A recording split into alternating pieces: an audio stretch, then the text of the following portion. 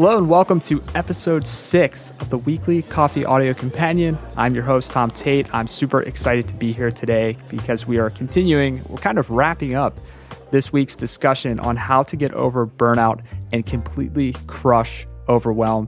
This is episode 6 titled The Plot. And it kind of marks my first week of this podcast. So I appreciate it if you've been tuning in. If you're digging through the archives, you can kind of see the rough start that we got off to. And as I mentioned in the first episode, I think with any podcasting project, there's this period where you're kind of finding your voice.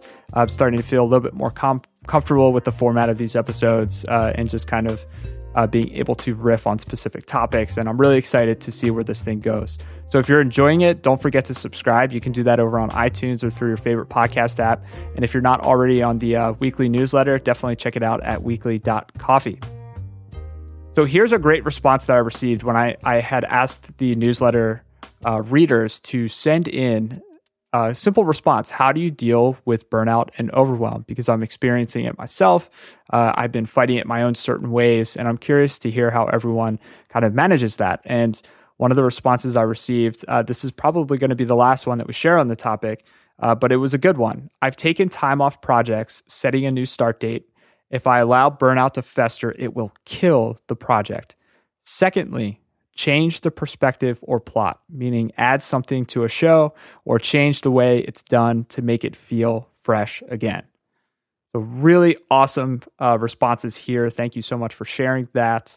And I definitely resonated with both of those points. So the first point, taking time off of a project. I mean, even this kind of humble project, Weekly Coffee, that I started on a whim, it had to have a bit of a hiatus. I took some time off last fall, and I really think this project benefited from that.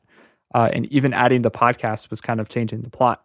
I do really enjoy this idea of changing the perspective or plot. Think of your projects within the context of a story. So what can be done differently? I like to think of The Hero's Journey by Joseph Campbell, and this is really famous kind of archetype for story. So Star Wars follows it. Most major motion pictures follow it to some degree. And I like to try to envision for things that aren't necessarily inherently stories, like how they could be stories. So if there's a big project I'm working on, who is the hero of the story? And kind of who is the hero's guiding them along the way, and what can be done to change the plot, make it more interesting, help the hero progress. For this exercise, I really like Brian Eno's oblique strategies as a way to stimulate a perspective change. I wrote about oblique strategies a few weeks ago in the newsletter, and I'll post a link in the show notes. Basically, it's a deck of cards that introduces an abstract phrase or direction, and it really challenges you to think about things differently. And you could get it in a mobile app, which makes it even more convenient. So that's going to wrap up today's episode. Again, this was a short one just to wrap up this first week. And I really appreciate it if you've been listening, tuning in. It's been a lot of fun just waking up super early in the morning, pouring a nice hot cup of coffee and being able to share some of the reflections and some of the thoughts from readers just like you. And also things that I've experienced in the past as well. So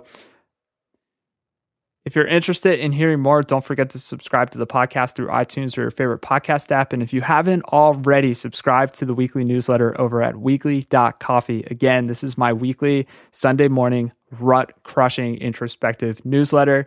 It is my goal to help us all hack away at living a more effective, better life. And I try to share as many tips, tactics, strategies, reflections as I can week to week to help keep us accountable and help keep us constantly thinking about how we can do a better job at doing a better job. So check that out. That would be awesome. As always, I want to thank you so much for your time, your energy, your attention. You are the best audience. I appreciate it. And I will see you on Sunday.